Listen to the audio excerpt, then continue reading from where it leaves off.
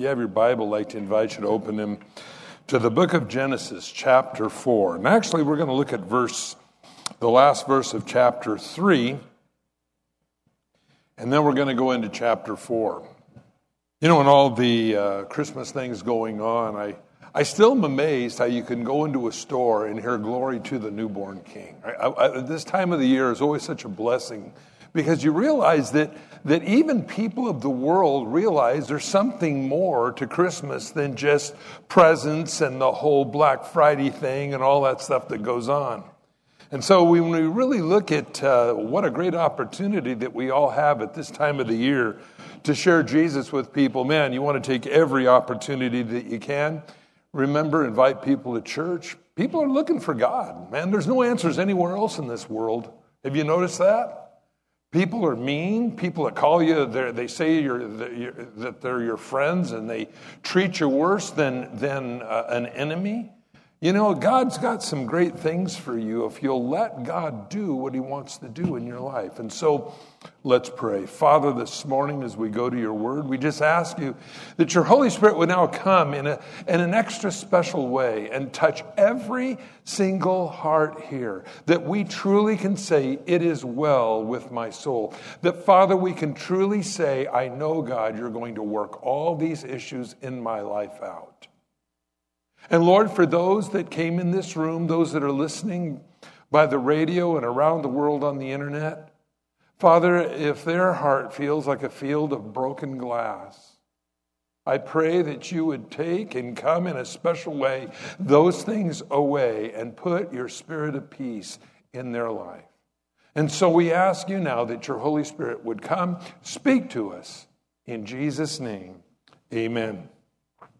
One of the things I do believe is I do believe God, the one that made everything, communicates to us through this book called the Bible.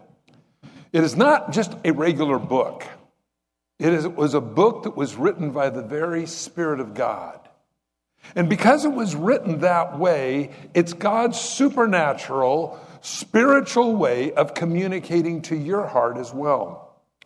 And this is why the Bible says the Word of God is alive, sharper, more powerful than any two-edged sword. Why is that? Because it's able to go in and divide the things that are troubling you from the things that God wants to strengthen in you. And see what happens when we don't have God's Word in our life, we believe lies. If you take away truth, anything is believable. That's why the Bible is that great book that tells us the true nature of what we are, what we're like inside. Have you ever wondered about that? Who am I? Why am I here?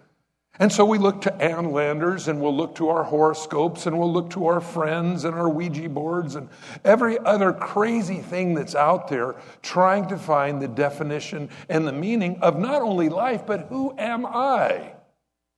And if you don't know God, you're never going to know who you are. You're never going to even know the reason why you were placed on this earth. And that's why so many people are miserable in their life, because they don't know why they're here. I know I'm here for a reason. We know that deep down inside, God put that in our heart and our soul, but we don't know what it is because we don't spend any time with God to find that out. And until we find God, we're not going to know why God put us here. God put Adam and Eve in a garden. He said, till it, take care of it. All these things that God was to do, we remember they ate of the tree. And instead of saying to God, I'm sorry for the way I've lived, rather than saying I'm sorry, they began to make excuses. And man still makes excuses for every single thing that he does. We're good at it. And you know what's funny? That old sin nature the Bible says that we possess, you can see it in your children. Isn't it funny that when you ask your child, you don't have to teach your children how to lie? Isn't that weird? Okay, honey, now learn how to lie. Come on, tell me a good lie. No, you don't have to do that. Okay, kids, come on. Learn to sass me. Now, when I tell you to do something, you say no, turn bright red, scream, and jump up and down. You don't have to teach your kids to do that. Isn't that weird? They just know. That's the old sin nature. And not only do they do it to parents, but they do it to God through their whole life, unless what Jesus said in John chapter 3, when he said it to a religious leader of all the people, he said it to Nicodemus. you must be born again. You have to have a supernatural change in your life where God borns literally his spirit into yours. Because see, it died in the garden. How bad did it die in the garden? Well, it was so bad, God banned man from the tree of life. There was two trees, the knowledge of good and evil and the tree of life. Now in heaven, the Bible says we get to eat of the tree of life all we want. Isn't that great? There's nothing any person needs more that's dead than life, okay? But it's weird when we look for life. Yeah, Miller High Life. You can pop and pour all you want, friends. It ain't going to bring any life. If you don't believe me, go find some cat or dog that's been hit along the roadway. Pop and pour a six-pack. It won't do a thing for it. Dead. But God brings life. And God brings life to you in your heart that is dead. That's maybe been hit by a lot of streetcars in this life, hit by a lot of other things in this life. God will revive you. The Bible says he will. The Bible tells us that God put an angel to keep man from going back into the garden and partaking of the tree of life, thus keeping forever in a fallen condition. We find this here in verse 24 of chapter 3 of Genesis.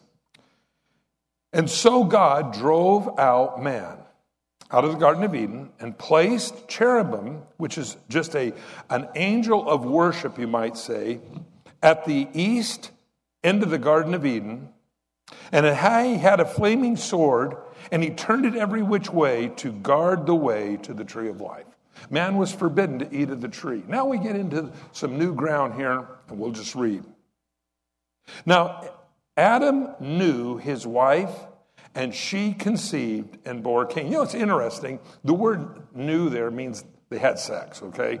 Now, I think it's really important because it's interesting. God's perspective of sex is so much different than ours is in our society today.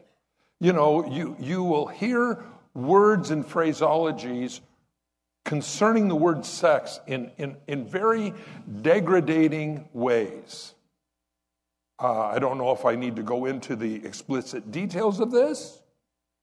You know, I got her or I banged her. You know, I mean, you probably never heard a church pastor talk like this, have you? Well, okay. But this is what the Bible says. But God says Adam knew Eve. What does that imply? That he embraced to know who she was. It was not just sex, but it was that he wanted to know her. She knew her. And so you'll find this word in the Bible for this particular thing. It's not some derogatory thing. If you can't be with the one you love the one you're with, in the old rock and roll songs. Well, this is a lot different. This implies a relationship. This is what God wanted. This was the original design. And people say, well, I'm going to abandon the original design and I'm going to do my own thing. Well, I'll tell you something weird. You can do that and you won't find any satisfaction. So then, here's the next question. To find somebody that you can know that will know you, then what do? Do we go out and sample the field as the world today tells us to do? Or do we look at what the Bible says, how we find that right person for us? And there's a lot of things that happen. Now, something important to remember, people change. They do. And they change in their behavior, they change in their attitudes. And I have found that in marriages, you can have two people that once loved each other, even loved God, but because affections change, because their affections do not remain in the Lord, all of a sudden your spouse is no longer important. It is your hobby, or your dogs, or your cats, or some other pursuit of life, whether it's your career or whatever. And now all of a sudden, instead of two people being in one house being one, you have two people polarizing and going two different directions.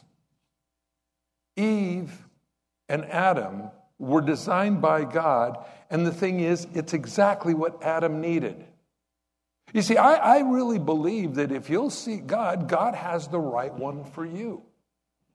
And I think a lot of times people get scared, and even in the Christian world, we think, well, there's just not that many Christians left. I better marry this one. Well, the truth of the matter is God knows exactly what you need. And until you hear a voice from God saying, this is the one, don't get involved. Now, why is that? Because the thing is, God is preparing somebody. You say, but God, I am ready right now to be married. Some of you might be saying, God, I'm ready right now to be divorced. I don't know. But the thing is, I'm ready right now to be married. Remember, God is working on your spouse. Now, maybe you're not married yet, but the thing is, do you want a half-baked cookie or do you want to wait till God gets them done? You see, what happens in the course of life, we find that God knocks off a lot of rough edges on us. Have you noticed that? Have you ever noticed how critical you can be of others until you go through something like they went through, and now all of a sudden, instead of being judgmental, you empathize? Now, empathy is a weird word. Empathy is not sympathy. Sympathy is, oh, I feel so bad for you. Oh, that's sympathy. Empathy is where you go, I feel what you feel. Now, maybe I don't know what it's like to have a brother or a sister die. But if you had a mom or a dad die and you know that connection between that person, you empathize with them. You can feel what they feel because you've been through that. But if you have polarized and you're not sensitive to these things, you can be very judgmental. If you had hard things, well, you lost your business, especially because you're an idiot. That's why. I'm surprised you know which end of a pencil to sharpen. You know, I mean, we can be so judgmental. I'm just glad I'm not as dumb as you. But you know, when you then lose your business, or you lose something that is valuable to you, all of a sudden, when somebody says, "Yeah, I lost my business," you go, "Oh man, I lost this, I lost that." And all of a sudden, there's a connection. God knocks the corners off of who we marry, so that you don't have to do it. Always remember, God's perfect timing is best. Adam knew his wife Eve, and they bore a son. Now look at this. Bore Cain. Now maybe this is probably a little weird because you got to remember this is the first human being that was born. Adam and Eve were created. Cain was created. Okay, he was born. Now remember, Eve knew that there was a promise to her that her seed would bruise Satan's head. Maybe Eve, when she was holding that little baby, thought, this is the one that's going to do the devil in. And instead of being the Savior, he became a murderer. We're going to read that in a minute here. It says, and said, I have gotten a man from the Lord. Now this is interesting. Eve saw him for what he was going to be. He didn't say, I got a baby from the Lord. I got a man from the Lord. Real quickly here, there's some teaching that's going around that says that Cain and Abel were twins. That is not what the Bible teaches. And I think it's very important that we recognize that, because the next verse says, then she bore again, this time, brother Abel. Now Abel was the keeper of the sheep, but Cain was a tiller of the ground. One was into livestock, the other one was a farmer. Now interesting here, if we go back very quickly, it says, I have gotten a man from the Lord. It didn't say, I got men from the Lord, such as twins, but I got a man from the Lord. Second of all, we got some other things that we got to look at. Now, Adam knew his wife Eve, begot Cain. There is some really rotten teaching out there, oftentimes by people on television. What a novel concept to find mistruth. Anyway, that says that Eve had sex with the devil and that Cain was the evil seed, the offspring of that. In fact, I'm pretty taken back by how many people, I get this question kind of commonly on To Every Man an Answer. And the thing is, these people claim to be textual teachers going through the Bible line upon line, but when they come to verses they don't like, it's called twisted scripture. And that's what they do. They start twisting the Word of God to fit their own personal weirdness. Here again, now Adam knew his wife, and she conceived and bore Cain. Cain is not the offspring of the devil. This is not where she got pregnant with having sex with the devil or the snake in the garden. It wasn't really a tree at all, they'll say. They start making stuff up. Go back to the authenticity of God's word. You will never go wrong when you do that. I have gotten a man from the Lord. Now, and not a man from Satan. This is a man from the Lord. Very much Eve knew what it was. So any teaching that says that Cain is the offspring of the devil simply is refusing to read the authenticity of God's word. Verse 2 again. She bore again, this time brother Abel. Now, verse 3. In the process of time, it came to pass that Cain brought an offering of fruit of the ground to the Lord. Now, we talked a little bit about this last week, but why was that wrong? Well, we don't really know all the details. One of the things we know, God cursed the ground, going back to the preceding chapter and looking at verse 17. He cursed the ground, so maybe bringing something from the ground that was cursed was part of it. We absolutely know in reading this text that his heart was far from God. And God's more important, concerned more about our heart than what we do. You know, a lot of people out there say, well, the end justifies the means. As long as you get the job done, it don't matter how you do it. Well, that's not in God's book. God's more concerned about our heart than what we do. And by the way, when our heart is right, what we do will be right. Well, it tells us here, in the process of time, it came to pass that he offered an offering to the Lord. Where did you go to offer an offering to the Lord? That's kind of a question. Now, well, they just went down to the local church, and there was no local church. The only place that possibly that this could have happened, rather than it just being anywhere because God's anywhere we are, would be possibly going back to where the cherubim was in the preceding chapter that we read when we first started, where this angel was. Because cherubim are usually found through Scripture where the presence and the worship of God is at. So it may very well be possible that this is where this was brought. Abel also brought the firstlings of his flock and their fat. So in other words, the firstlings. That means that was the best one. And he also got the fattest one. Now, in Leviticus, it says the fat offering is to the Lord. You say, well, Mike, what is this about? Notice he says, and the Lord respected Abel and his offering. Now, it's funny.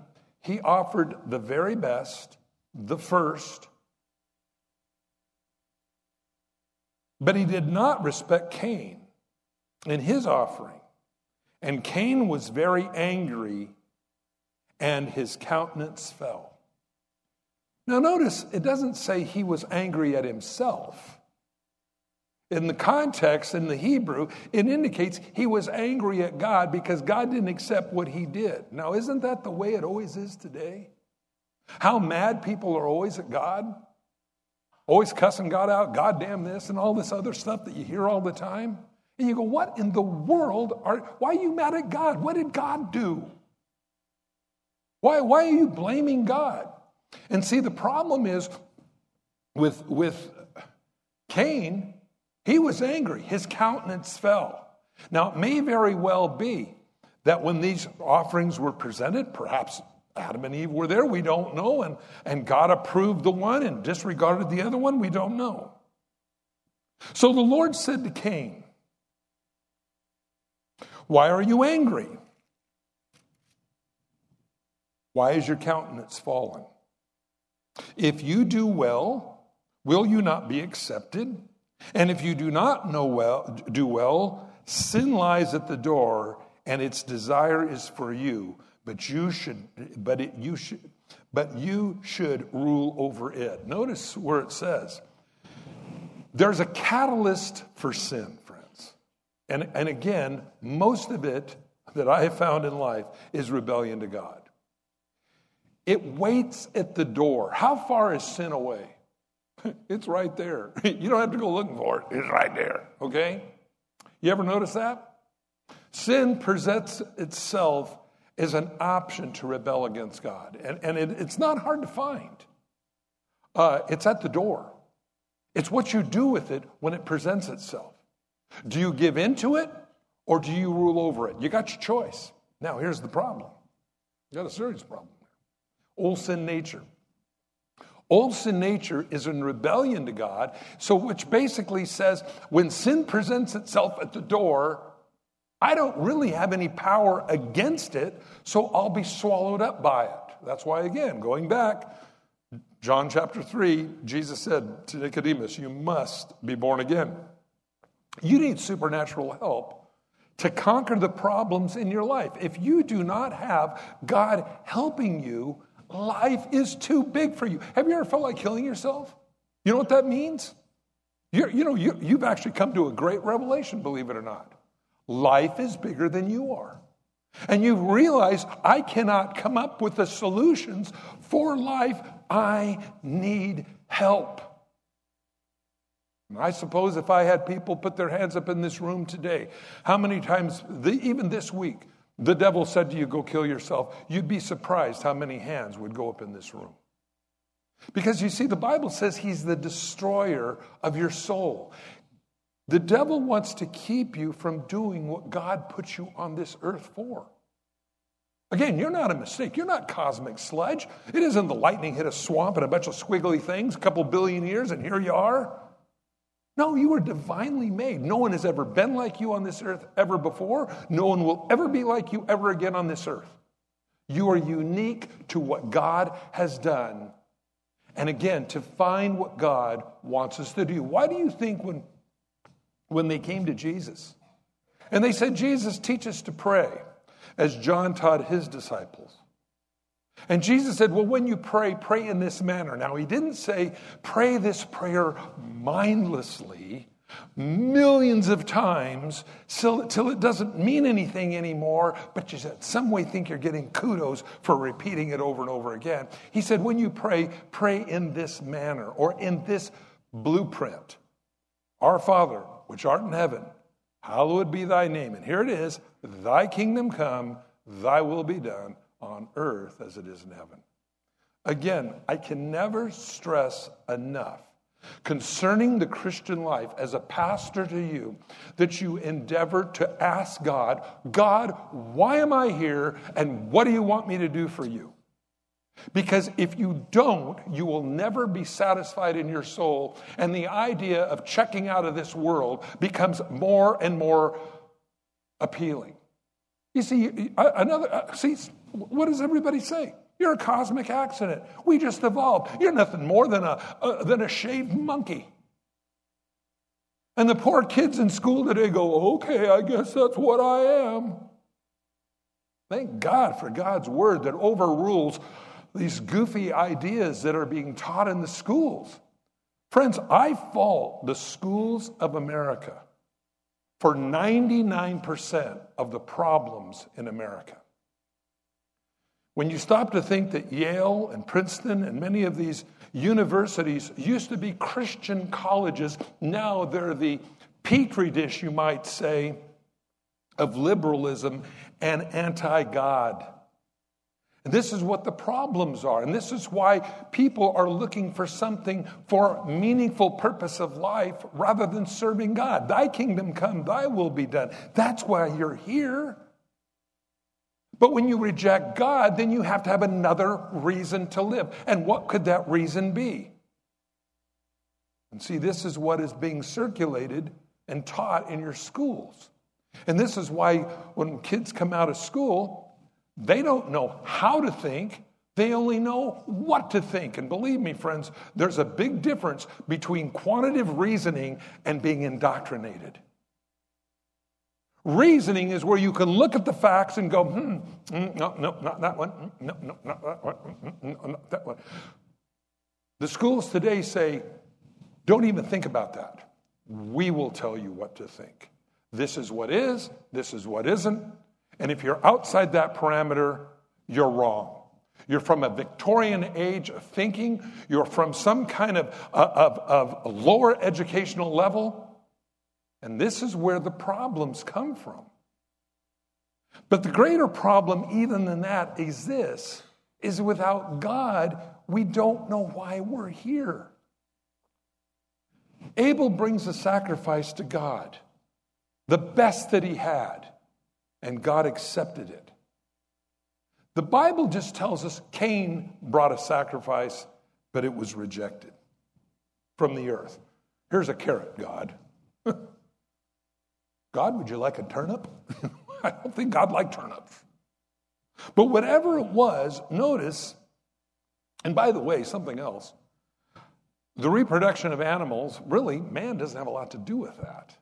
That's just something God does. And Abel took the best that he had. Where fruits and vegetables and all those things, fruit of the ground, is what Cain brought to God, is a result of our work. And our work will never appease God.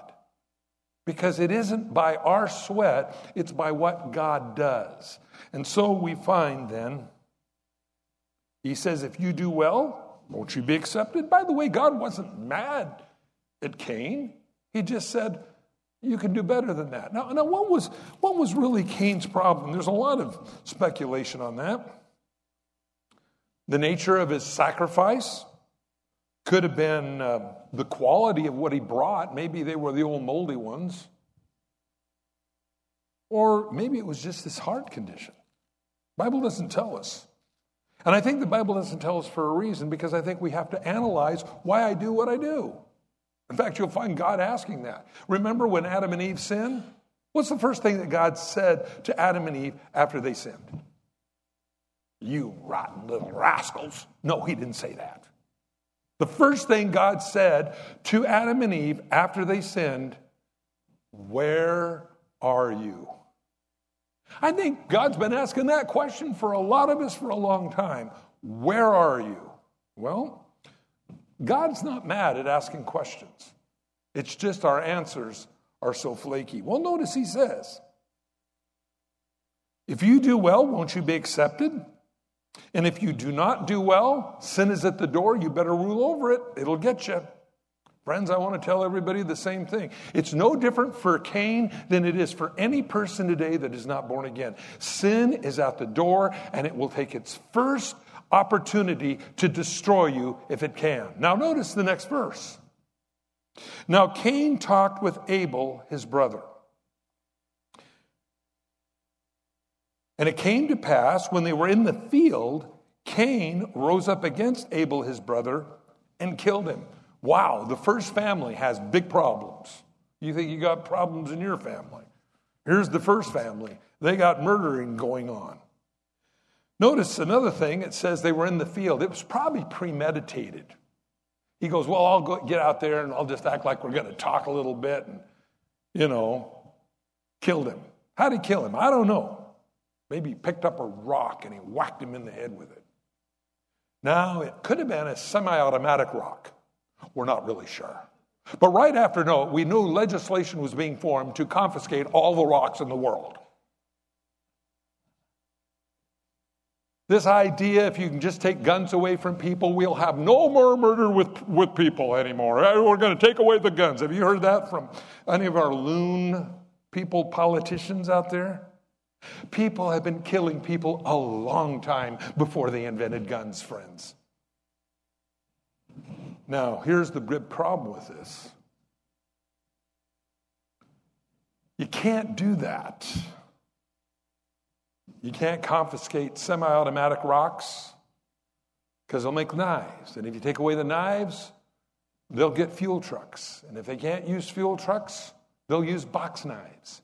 And if they can't use box knives, they'll use airplanes. And if they can't... See, the thing is, the heart of man is desperately wicked, the Bible says, above all things. Who can know it? And so we find a premeditated heart of Cain. Now notice, as we get into this, now this is what I really like.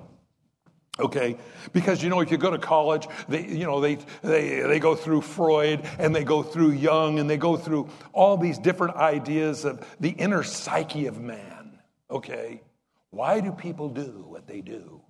Well, they're trying to explain the old sin nature without admitting that we have an old sin nature. Okay, well, here it is. And then the Lord said to Cain, "Where is your Abel, your brother?" Now, this is reminiscent of when Adam and Eve sinned. Where are you? Now he's saying, where is your brother?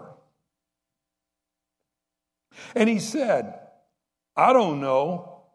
Am I my brother's keeper?" This is really a weird word, because this isn't the first time it appears. You see, God told Adam to be a keeper of the garden, to take care of the garden. It is interesting that Cain knew, as the senior brother, the oldest in the family, that he was to be a keeper. And he actually even uses that word, "Am I brother's keeper? I don't know." Notice what God says. And God said, "What have you done?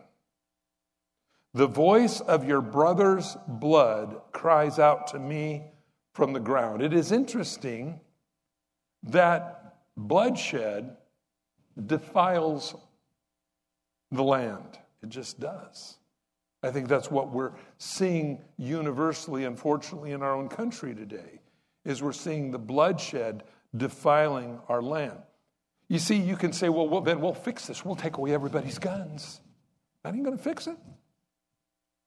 They'll stab each other. I don't know if you've ever seen these documentaries on TV, and they'll have this guy's carrying a Bible, and they open the Bible up, and it's not the Bible at all. It's hollowed out, and there's a homemade knife in there that they keep. They make these in prison. I don't know how they get the metal to make them in prison, but they do. And they're creative. You got the metal frame around the mirror in the bathroom, and they'll pry that metal frame off, and then they'll scrape it on the concrete and make a knife out of it. They're creative. If you want to kill people, you can get real creative. You don't need a gun to do that. The point is this: what have you done? Now, we're great at excuses, short on repentance. Verse 11, "So now you are cursed from the earth, which has opened its mouth to receive your brother's blood from your hand. When you till the ground, it shall no longer yield its strength to you. A fugitive and a vagabond you shall be on the earth."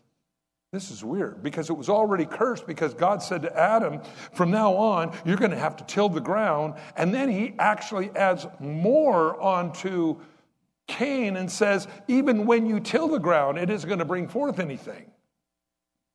Do you notice a progression here? It gets worse as you stay in rebellion to God. That's just what it does.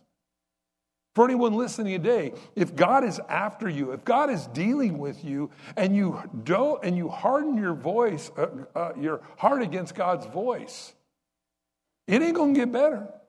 It gets worse. And it isn't because God's putting a whammy on you. Please understand that. It is the natural course of rebellion to God. That's just what happens. It isn't that God says, hey, don't do this, don't do that, because I don't want you guys to have any fun at all. No, the reason God says don't do this is because God knows the true nature and the destructiveness in that, though we don't see it. That's the way it ends up. I've had people say to me, boy, if I knew who that was going to come out, I would have never done that. Yeah, well, if you'd have read the Bible, you would have known how it came out, because God says this is how it comes out if you do this. Isn't it weird that the Bible knows the future? Well, see, that's what God does.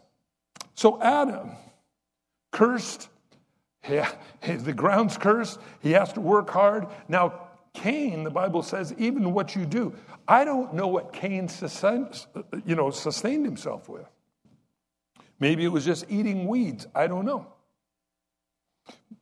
But notice it says here, and Cain said to the Lord, my punishment is greater than I can bear. Wow. You would think Cain would have said, God, I'm really sorry for killing my brother. But you see, the old sin nature is still always center focused. See, that's why a Christian can't marry a non-Christian. Because a true born-again Christian, now, I always like what James Vernon McGee says. There are real believers and then there are make-believers. But if you're married to a real believer, the focus is going to be on God. If you're a make-believer, your focus may appear to be on the outside towards God, but actually what lights your fire is you. And Cain is still centrally focused on himself. My punishment is greater than I can bear. This guy had an eye problem, didn't he? Well, notice what it says here. It says, so, my punishment is greater than I can bear. Surely you have driven me out this day from the face of the ground. I shall be hidden from your face. I shall be a fugitive and a vagabond on the earth. And it will happen that anyone who finds me will kill me. And the Lord said to him, therefore, whoever kills Cain, vengeance shall be taken on him sevenfold. And the Lord set a mark on Cain, lest anyone finding him would kill him. Now, a mark on Cain. What is that? You know, it's interesting. In the first couple of chapters here in the Bible, we find this mark appearing on people. And then, if you go to Revelation, the very end of the book, you find a mark appearing on people who are sold out to the devil called the mark of the beast. Mark, name, or number. We don't know what this mark is. The Mormon Church says that God turned Cain black. That's what... I heard the laughing. It is 100% true. Okay? In fact, I asked one of the 24 elders from Salt Lake one time. I asked him, I said, you got a revelation that God has forgiven all the black people and now they can hold the priesthood. And he said, that is absolutely true. And I said, and according to your doctrine, the reason black people are black is they're the cursed race of Cain. They said, that's absolutely true. And I said, well, when God forgave them, why didn't they all turn white? He didn't have an answer for me. Now, the point is simply this. I don't believe God turned Cain black. I believe maybe God turned Cain white. I don't know. But whatever it is, when we get towards the end of this story, you never find anything more about Cain and this group of people, his descendants. They just vanished. The point is, I don't know what mark God put on him. I don't know whether the mark was that he could never finish what he started. Sounds like a lot of guys I know. I don't know what the mark was. I think anybody that tries to say what the mark is simply speculating themselves into heresy. So we need to be very careful. When the Bible is silent on something, we need to be silent on it. And so when this was presented to me by a particular religion, I just said, you're absolutely bogus. You can't prove it. Oh, yes, what are you going to do? I said, it's not even in the Book of Mormon. You're making this stuff all up. When you look at this, you realize there was a mark on him. I don't know what the mark was. He just couldn't finish what he started. Maybe God put a seal on his head. I don't know. Maybe like the mark of the beast, mark on his hand or on his forehead. I don't know. But it's weird that there was a mark upon him that nobody should mess with him. Why is that? Because vengeance is mine, says the Lord. God said, Now, to me, it's weird. Why didn't God kill Cain after he killed Adam? That's capital punishment. And we don't have any record for that. Maybe God left him alive as a demonstration to show that you rebel against God, you're going to wander your whole life. You're going to try to do things as he says. You're going to till the ground, but it's not going to yield anything. It's all for nothing. Maybe that was the point. But one thing I do know is this. When you do what God wants you to do, you'll find your life fulfilled. And what you do will make a difference in eternity. It won't be for nothing. This morning as we close, we look at this story. The story of human nature, the story of making excuses. And again, going back to finding, when it comes to dating, or even friends for that matter, find people that serve God. If you're married to somebody that's serving themselves and you're trying to serve God, you're going to have conflict of interest, guaranteed. Yeah, but they're so nice. It's really weird. I was talking to this one girl one time, and she says, I can't stay married to my husband. And I said, why? She said, he's a full-blown alcoholic, man. She goes, I open the refrigerator door and it's enough booze in there to float a boat. And I said, well, why did you marry him?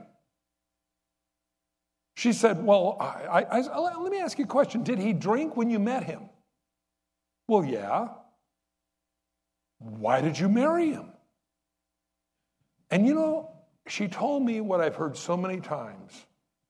I didn't think it would be a problem. You see, finding somebody that serves God is going to be a lot different than serving themselves.